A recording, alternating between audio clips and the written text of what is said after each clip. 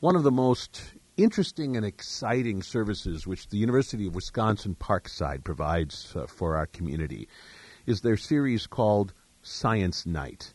And they bring in the most fascinating array of guests to talk about quite a wide range of scientific issues. And tonight is a talk which sounds exceptionally interesting. It is called Young Male Syndrome, Evolutionary Perspectives on the Role of Testosterone and Risk-Taking.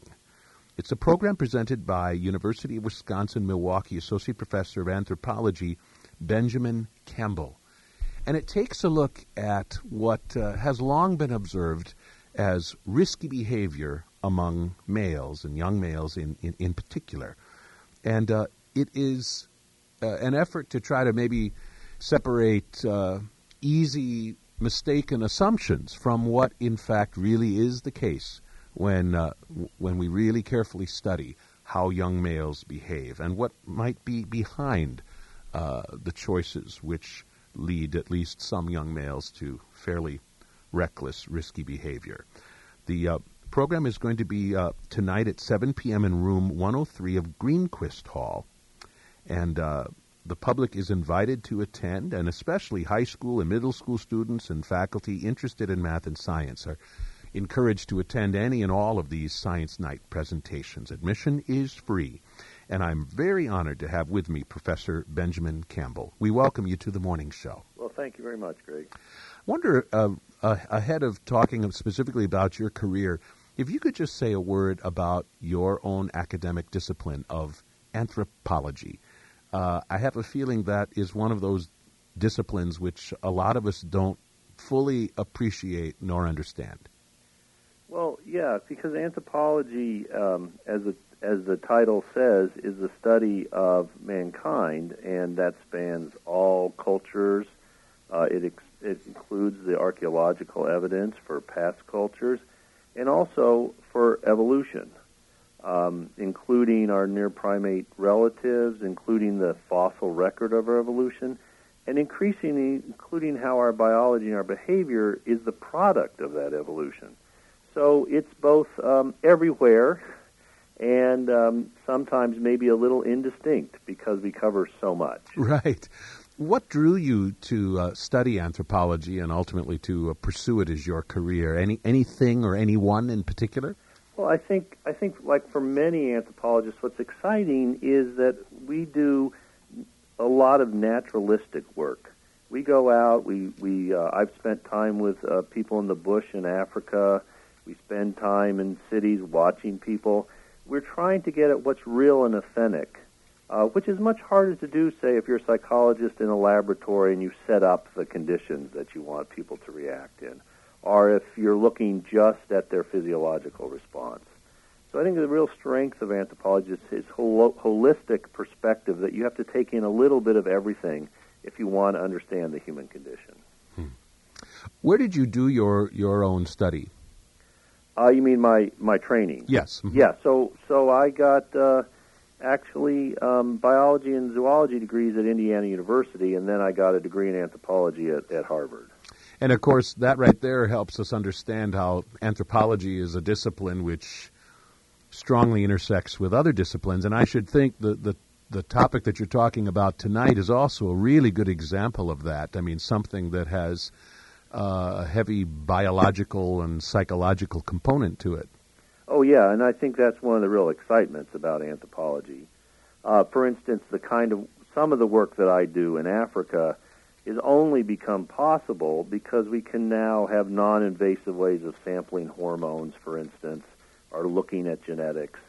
And so we can take some questions that have been fundamentally interesting to people here, scientific sorts of questions, and go into the field and try and address them in very different circumstances among people who are herding animals for a living, who maybe have never seen a doctor. And so this attempt to really understand the human species, not just our own culture. And one thing that I think is important about that is, to paraphrase William James, our experience is limited and overfed. That is, we live in this very nice environment with little disease and a lot of food. Most of the world doesn't. And if we're to understand their experience, we have to go to them and try to understand how they live so that it gives us a full perspective on human beings.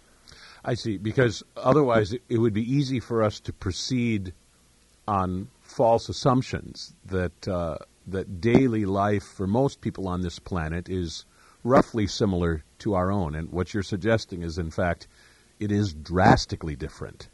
That's right, and I think that's where your point about examining assumptions is so important.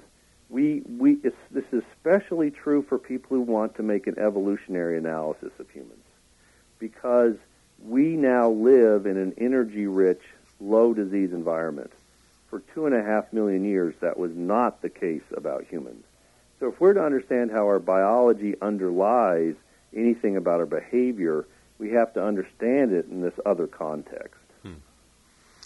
So tell us what led you to become interested in the behavior of males and young males specifically, aside from the fact that once upon a time you yourself were a young male and are still a male. Yeah, I mean, I assume at some point something drew you into this as a field of specific endeavor. Yeah, well, at the most general level, anthropologists have talked a lot about women and their biology because of the intimate way in which women are connected to reproduction.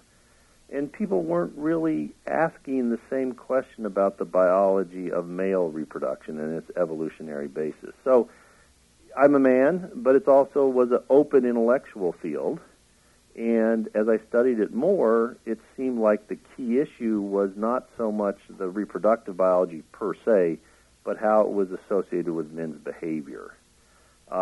And I think this process of young men is so important culturally in our society because it is a group that has some real difficulties, and we have a large number of African Americans, for instance, young men are incarcerated in our society. And if we could understand something more about that, it might be very helpful to society. I wonder if you can help us understand what it's like for you to analyze something that I am just suspecting is not all that much a part of your own life. I mean, you know, if you hired me to be your lab assistant doing this research, I think one of the weirdest things about that, aside from the fact that I'm a music professor and you wouldn't know what I'm doing, is just the fact that I would be studying all this risky male behavior, which is not at all a part of who I happen to be. Mm-hmm. I mean, I am about as polar opposite from this as you could possibly be, and especially when I was a young male. I mean, I was scared to death of anything that even remotely smelled of risky behavior for a whole host of reasons. And I don't know what you were like as a young male, but I wonder how much some of this general behavior among young males is sort of at odds with who you happened to be, and if that colors this experience for you, or maybe enriches it or complicates it in any way. Well, you have to remember that I may spend some time in the laboratory, but I also go off to Africa and study people in the bush. I mean, you know, kind of, and Indiana Jones kinds of things. So I like a little bit of risk myself. I mean, but you're right. I think that's it's an attempt to get a perspective on that, and an attempt to get a sort of opposite perspective, coming from the other end, as you will. But I think one of the things that I've searched very hard to do in an intellectual way is to understand that risk-taking is decision-making under uncertain conditions. So everyone is forced to deal with that issue. Whereas risky behavior, like crimes or drug use, that's slightly different. That's the extreme outcome of that. So I think risk-taking in that sense is meaningful to everybody. It's part of our lives to some extent. I suppose even if we sort of run the other way from it, just the fact that there might be somewhere in our being that impulse, whether we act on it or not. That's right. That's exactly right. So we are all part of this story one way or another. Yeah. Whether we're a law-abiding Boy Scout growing up or or someone from the outsiders. Yes. We're speaking with Ben Campbell, who is a professor of anthropology at the University of Wisconsin-Milwaukee, and tonight at the University of Wisconsin-Parkside, he is giving a title called Young Male Syndrome, Evolutionary Perspectives on the Role of Testosterone and Risk-Taking. So take us through the process by which you have been carefully examining the topic that you are going to be talking about tonight.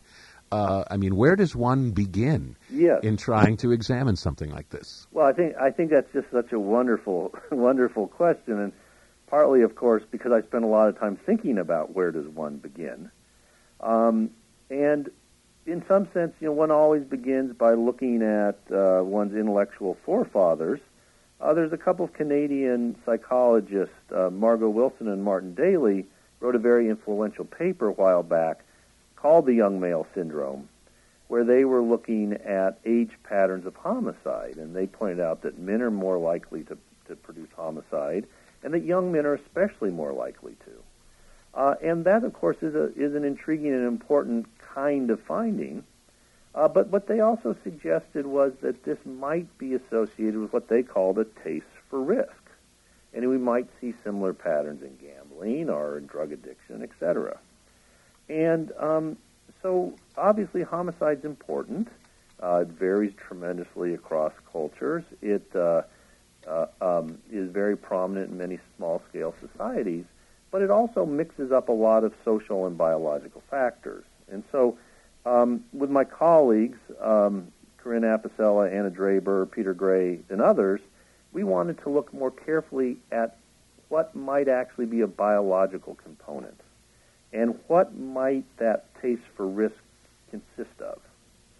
So, and could we link that to a biological factor?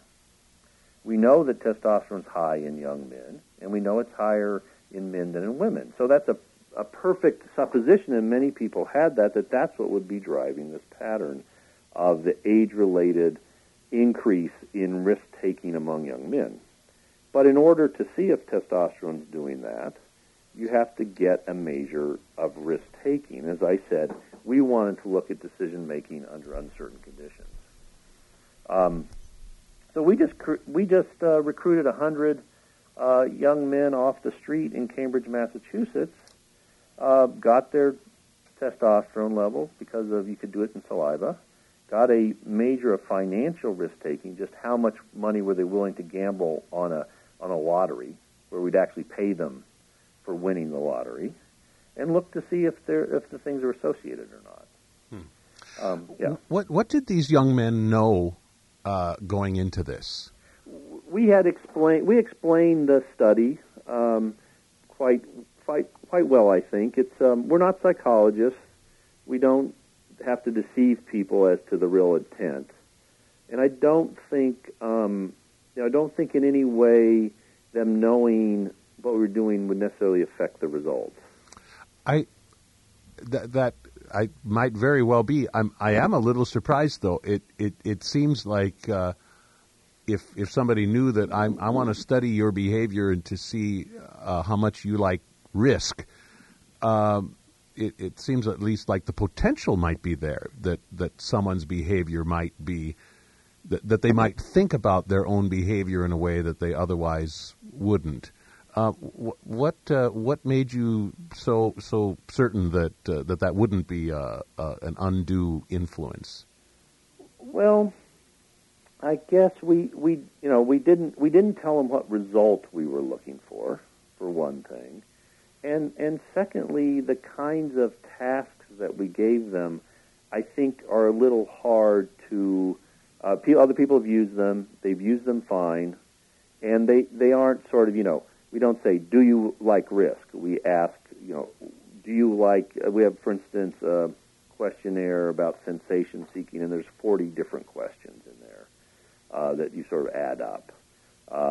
We tell them that financial risk-taking, which is a very important part of this, here's 250 hypothetical dollars.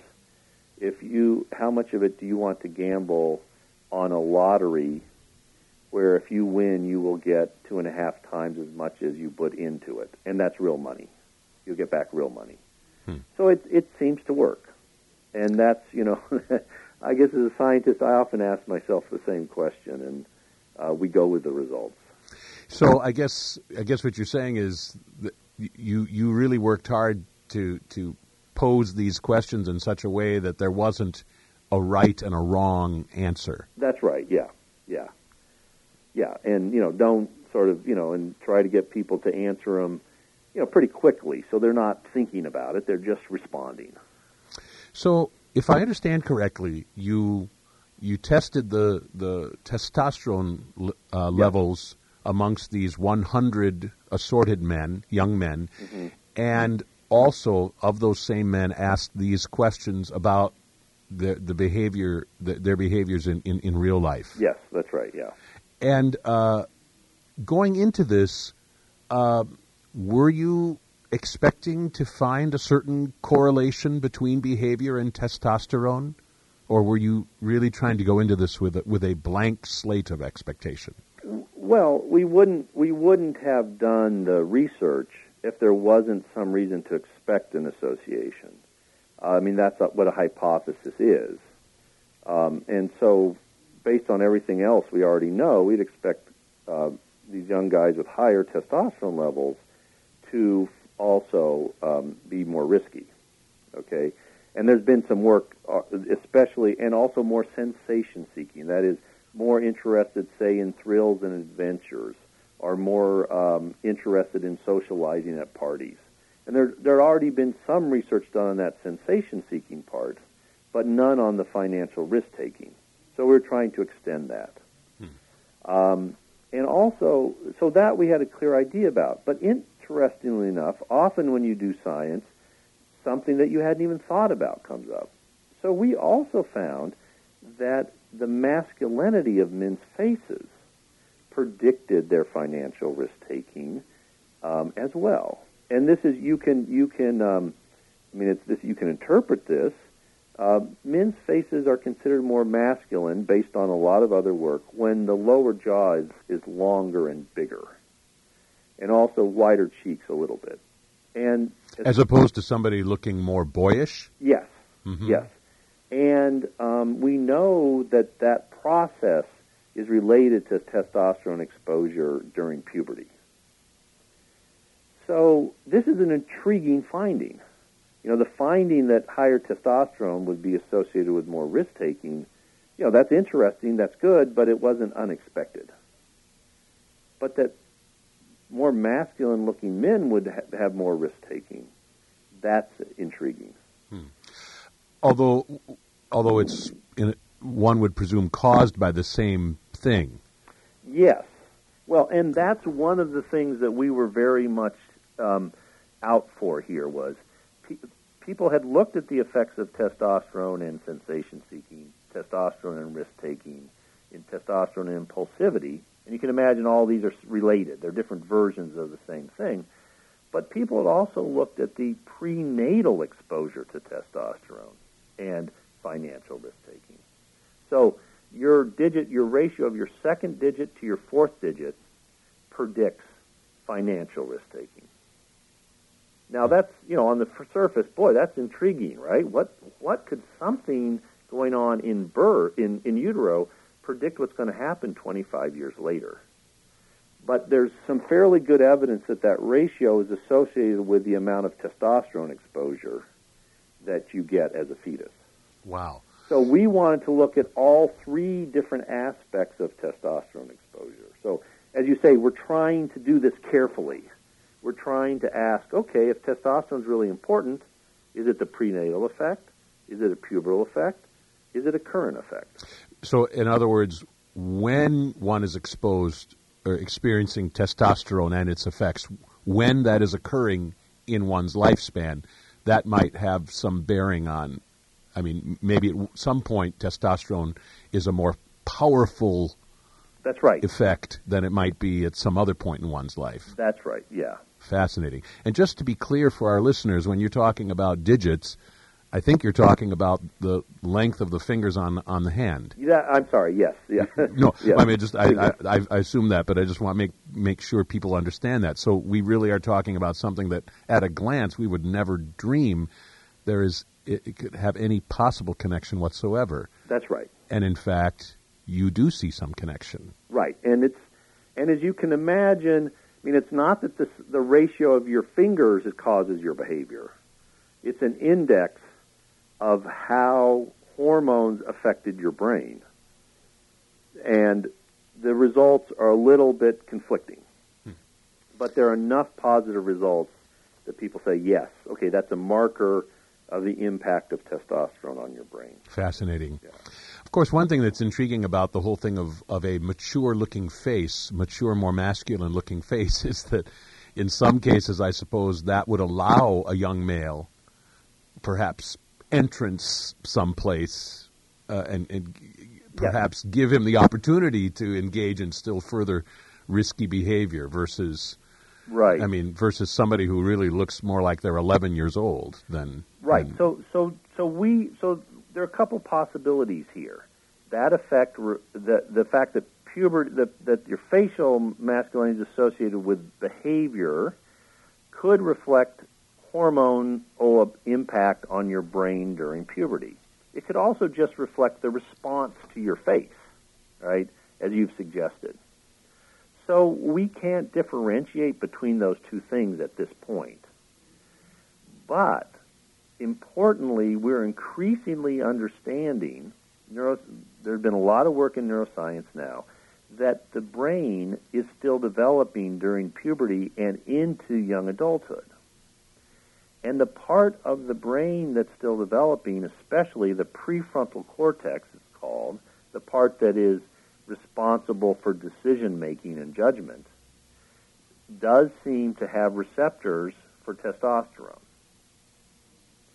So it may be that developing brain is, in fact, being influenced by how much testosterone a boy is producing.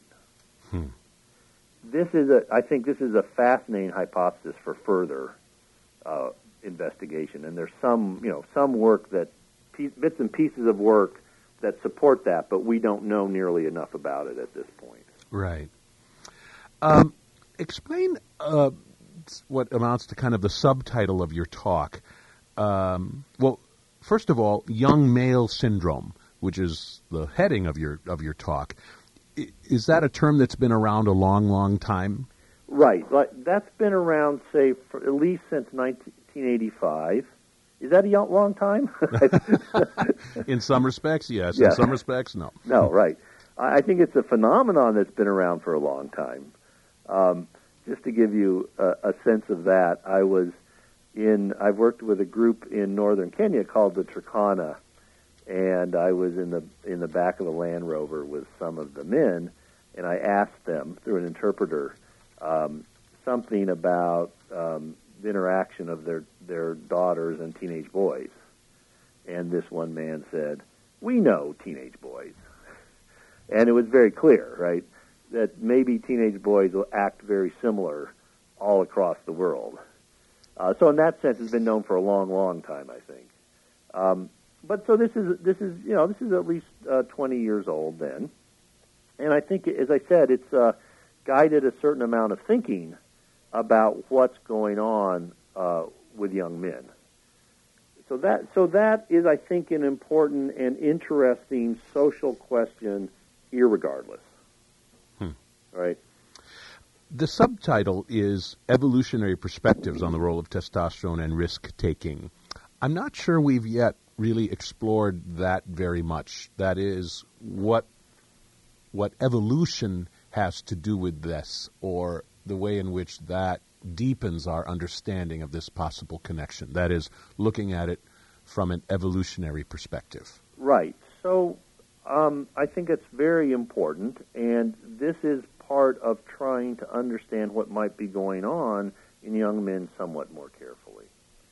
So, as I mentioned before, current sort of perspectives say, young men are more risky. Men have more testosterone than women. and young men have more testosterone than old men. So we said, okay, testosterone is an evolutionary substrate. It's something that can be, it's a physical thing that can be affected by evolution, its production, its levels, what its impact is. So we want to look at that more carefully. And we found that, okay, it is associated with financial risk-taking. It is associated with boredom susceptibility. And so is facial masculinity. That's a biological explanation.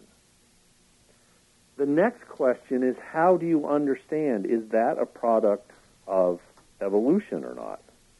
And we can't just jump to the assumption that it is. Because as I said before, we live in an environment that's very different than the one we evolved in. So, case in point, we all assume that young men have higher testosterone levels than older men. Well, I have worked with a group in Kenya, two groups of pastoral nomads. One's the Turkana, another called the Ariel, and these are men who are very lean. One summer I measured people up to 6'5", and nobody weighed more than 129 pounds. And this reflects undernutrition and a high level of physical activity. Very different than what we see. Now, what we find there is testosterone levels among men do not decline with age. Okay, so wait a minute. Is this, by now, as I mentioned, as an anthropologist, I want to be able to make an argument that fits other populations too. So is testosterone not crucial to this, or is it, right? And these are populations that herd cattle and camels and goats. One of the things they do is they steal them from neighboring tribes. One of the early British administrators called the Turkana the fiercest fighting people he'd ever seen. Their life as men is probably a lot about risk. So here's the first question. Okay, is it high levels of testosterone in young men? So that's what you have to start to do. Okay. Secondly, you have to think from an evolutionary point of view. Well, what about our primates, our closest relatives, the primates? And what we see in there, in macaques, in vervets that have been looked at carefully, yes, young individuals, young males, tend to be risky. Even among primates? Yeah, even among primates. And the reason they're risky is because they have to leave the group they were born in and fight their way into a different group in order to ever have the chance to reproduce. So they're not going to survive any other way. That's right. And I think so. There's a model there for humans, but the point is that humans might have some similarities, but there are other ways that we can survive. So we have to look at that primate data and think exactly what does it say about humans. Now, if you look more closely about what's going on in many subsistence societies of men, is that they do sort of leave and have to come back into the society. So, for instance, among the Ariel that I'm working with now, there is a class of men from about 14 to 28. Their job is to take care of the cattle, guard them, and maybe steal them from other groups. Only when they're done being warriors can they then come back to the group, settle down, and get married. And then they're called elders. And they're elders by the age of 30. But so the point is there's some similarities there, right, about the role of taking risks. But it looks very different than just, homicide or drug addiction or crime. So even at a glance, especially at a glance, it might not look at all the same. And what you're suggesting is that the closer you look, the more it starts to look like perhaps a similar kind of impulse just being lived out in dramatically different ways. Yes, and I think that dramatically different is important, right? Because we humans have this very large brain, and the very large prefrontal cortex. In fact, it's about twice as large as we'd expect if our brain was just scaled as that of an ape. And that prefrontal cortex is making decisions about the impulses we have towards risk-taking. And so it's very important, if you're going to write an evolutionary story, to understand how we're similar to our primate relatives, but how it's taken on a very different form. Let me ask you, by the way, because I don't think I've taken the time, I asked you about what you told these 100 young men in, I think you said Cambridge, Massachusetts, who were part of that phase of your study. Talk for a moment about working with the men in Kenya, and through your interpreter. Was it a similar sort of thing?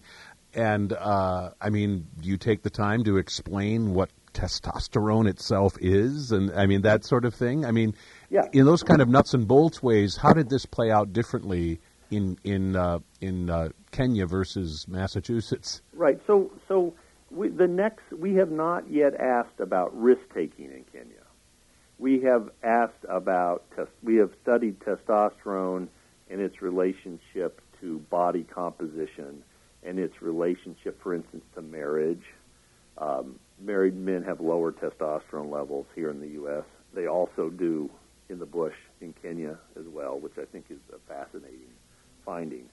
But there, again, we explain what we're doing, and we try and be as, open and possible as we can about what we're doing. Now, they interpret it in their own way, of course. And there's a story that I like to tell. And when I was working with the Turkana, I was working with a man named Paul Leslie, who'd worked there for quite a while. And so he knew many of the families, and he was friendly with them. And we went to collect data at one site. He had worked with women before. And we went to one site and started collecting urine. And no problem. Men showed up. We're kind of interesting thing. They hang around our camp. They like to see what's going on. We give them food and things like that. And that was great. We went to another site where Paul didn't know these people. And so he explained we wanted to collect their urine to understand about their reproduction, and we wanted to test for a particular hormone, etc. And they listened to us seriously, and then, they said, wait a minute. We don't want to be part of the study. This must be witchcraft. Why would you want to know about our hormones and our reproduction for any other reason, their logic is, than to keep us from reproducing? Because that's their primary concern. Wow. And Paul said, wait a minute, I worked with this woman last time I was here, and she just had a baby. And they said, no, that's still, I'm sorry, why was it just witchcraft, right? And then Eliud, our interpreter, said, this is looking desperate because we wouldn't be able to collect any more data. And Eliud, of course, interpreter is a cultural interpreter as well, just a language interpreter. And he said to them, you know what, these are Mzungu, white men. And Mzungu don't know witchcraft. And they said, you know what, you're right. That's exactly true. And they showed up the next day and allowed us to work with them. So it's an old anthropological story. They have an internally consistent logic. Right. We were outside of it, Yes. So what saved you was your ignorance about witchcraft. Yes, exactly. in their eyes. Right. I don't think we've touched on this. What led you to this particular group in Kenya?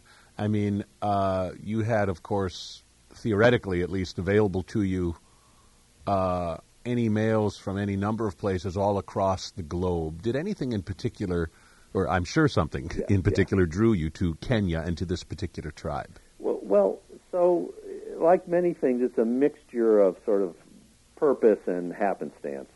I'm an anthropologist.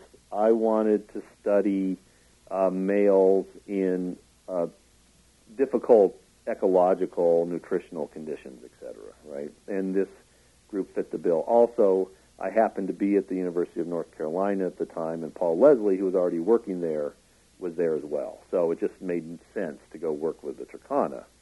Now, I worked with them for, about 5 years maybe, and then there just got to be too many guns in the area. and it got to be too risky. So then I started working with another group called the RAL, and again, nomads, northern Kenya, and Elliot Fracken, who's an anthropologist who worked there, was sort of available to help me make the initial contact. So, particular setting that I was interested in and happenstance. Now, why would somebody like this, I mean, a nomad in Kenya, want to do this? I mean, are they given some sort of incentive to participate? Right. So we give them an incentive. We've done different things. We could give them, for instance, maize meal. The Turkana really love tobacco, and we gave them tobacco. We gave them sugar and tea. We do something similar for the REL. And then what we're asking for is really, 2 or 3 hours, a couple of days. So they also kind of enjoy doing it because they get it because it's interesting, But of course we want to give them something in return for their time. And in addition, we try to do something that will help them, and that varies. For instance, next time we go back, we're hoping that we can maybe start a little project that they can use just regular soda bottles for disinfecting water. So that's another motivation for them to work with us. We're speaking with Ben Campbell, professor of anthropology at the University of Wisconsin-Milwaukee, and he is going to be speaking tonight at the University of Wisconsin-Parkside, part of their Science Night series, examining this thing called young male syndrome, trying to understand what is behind risky behavior among young males. So just to finish up in the next couple of minutes, help us understand just how powerful a connection there is between testosterone and this behavior, and the way in which that connection is quantified. I mean, what's the means by which you can even clarify that sort of answer? Right. So of course there are many things that are associated with, say, risky behavior or this, financial risk taking or sensation seeking. So we measure our outcome variable, whether it's financial risk taking or sensation seeking, or we have another measure called time delay with standard questionnaires.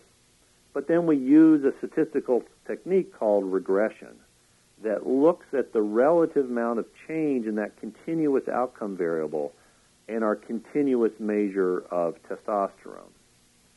And that then we can attribute how much of the change in, say, risk-taking is associated to the change in testosterone, while holding the change in facial masculinity constant. So you do that statistically. And what we see, for instance, with financial risk-taking is that testosterone and facial masculinity together account for about 22% of the variation in our measure of risk-taking. Whereas testosterone and facial masculinity, say, account for about 6% of the variance in boredom susceptibility. So that's one reason why it looks like financial risk-taking is such an interesting measure. It's much more powerfully connected. And in some ways that's kind of counterintuitive. I'm not sure most of us would assume that, and it doesn't sound like you assumed that going into this. That's right, and that's what's one thing that's so fascinating to us now. Wait a minute, what does this mean? How this looks like a really strong finding. How can we explain it? Let me give you another example here. We also looked at a gene called the DRD4 dopamine receptor gene that's been associated with novelty seeking. And it also predicts financial risk-taking. It predicts about 5% of the variance. Now, some of our colleagues have said, so what, 5%? Well, actually, that's a huge amount for a gene to predict in terms of behavior. There have been now 3 huge studies looking at the genes that predict height. And it turns out that these 3 different groups who all looked at thousands of people found something like between 10 and 20 genes were involved. But altogether, they predicted no more than about 4% of the variation in height. So to have a single gene that predicts 5% of the variance in a behavior, that's intriguing. Right. That brings up all kinds of possibilities, some exciting, some quite unsettling. Yes, I mean it's still only 5% of the total variance, right? So that means 95% related to other things. Right. But even 5% means that, hey, that's an important factor, especially in terms of evolution. Right. So when somebody studies something like this, and this is perhaps even a premature question, what ultimately is its tangible usefulness? That is, what might we do with this understanding about testosterone and its connection to risky behavior among young males? Well, that's a wonderful question. And while this may seem tremendously esoteric work, in fact, it's quite topical. My colleagues John Coates and Joe Herbert at the University of Cambridge in England have just done a study of London traders, London financial traders, and they find that their performance in trading is predicted by their testosterone levels. And this is looking within the men. So they looked over 8 days, and they could compare within men. And the days that the men's testosterone, morning testosterone was higher, they did better for their company in terms of the trading. So, and it turns out that you find the opposite. The days in which the market was very uncertain, the men's cortisol level, which inhibits testosterone, was higher. So they suggest that, in fact, this might be amplifying cycles in the market. If you're successful and your testosterone levels go up, and we have some evidence for that, then you're going to take more risks. And if you start doing poorly and your cortisol level goes up, you're going to start taking less risks. So you have a bad market and things start going downhill and start spiraling downhill, and the traders may be part of that. Now, here's the thing that's so important about that, because that's just one study and it's an interesting idea, right? But people have talked about markets. Alan Greenspan talked about markets associated with irrational exuberance. And one thing it does look like is testosterone leads to a kind of, we don't know what to call it yet, a kind of confidence, but it's not quite confidence. It's an outgoingness. It's a willingness to take risks. And what we see in primates is the need to take those risks are increased under unstable social conditions. And under unstable social conditions for primates, they have a hard time making and understanding the value of things, right? The social value of things. What's the problem with these debit swaps? As I heard somebody on an NPR station say, nobody knows how to value them. So that makes it inherently risky, and now this natural propensity for risk-taking may start to seep into the system. Interesting. And so you're suggesting that what we have been talking about could be a very significant factor in how we find ourselves in this current financial crisis, and that what has been talked about in terms of extensive behavior perhaps has a link to this kind of study you're doing. Yeah, and I really think that understanding the internal dynamics of the traders, their social circumstance, and their hormonal responses, that yes, may be definitely insightful. Yeah, fascinating. And of course, we could probably think of other sectors of human activity where we tend to see many more males than females, where a certain culture might spring up. And of course, among them, one thinks about leadership in the military and certain decisions that perhaps get made either in the command center or perhaps in the heat of battle. Have you thought much about those potential connections? Yeah, so I think the military one is a very interesting one. The corporate one's interesting. I'm currently trying to get going with some colleagues at the University of Chicago, a study to look at exactly what you're talking about, how women deal with this very male-dominated sort of corporate executive world. But the military one is really fascinating, and I have a colleague, especially a colleague, Richard Wrangham, who's really been interested in trying to understand if testosterone leads to what's been called this overconfidence factor in the military, and therefore making a kind of overreaching military decisions, right, that lead to what's called military incompetence. I think that we don't quite understand, again, as I say, what testosterone does. It's not that it makes men more overconfident. It's that it changes their sort of context for what's the gain they're going to get and what risk are they taking. So it's a matter of certainty about your decision, perhaps. And we might call that confidence. Right. Well, and it's fascinating how sometimes you have a situation where great confidence is the best thing you can have going for you, and other circumstances where confidence can kill. Yes. Or too much of it, or misplaced confidence. All of this is fascinating stuff that we are talking about. So your work goes on. I mean, I guess in a sense we just get the sense of the surface being scratched. That there is more work for you and for others to do. Yes. On this question alone. Oh yeah. So one of the next steps I'd like to take, and have started taking, the first steps towards, is actually looking at the brain mechanisms that are involved in this, and see if we can understand the effect, how testosterone is directly affecting the brain mechanism associated with risk-taking. And then the other thing is I would like to measure risk-taking in this group in the REL that I'm working with in Africa, and also look if testosterone is related in the same way that it is here in the U.S. And so one of the things right now we're trying to figure out is how do we measure risk-taking in a society that's not literate? And how do we make our measure of risk-taking culturally appropriate?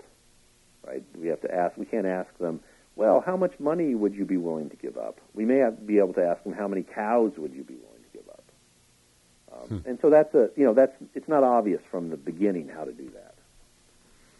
Well, we will be interested very much to see where your further research takes you. And in the meantime, you can hear more about what has been learned thus far in this talk that will be given tonight at 7 o'clock at UW-Parkside in room 103 of Greenquist Hall. Again, Young Male Syndrome, Evolutionary Perspectives on the Role of Testosterone and Risk-Taking, featuring University of Wisconsin-Milwaukee Associate Professor of Anthropology Benjamin Campbell. Professor Campbell, this has been fascinating, and I am really happy that we had the chance to speak, and very best wishes with your future research. Well, thanks, Greg. It's my pleasure to be on your show.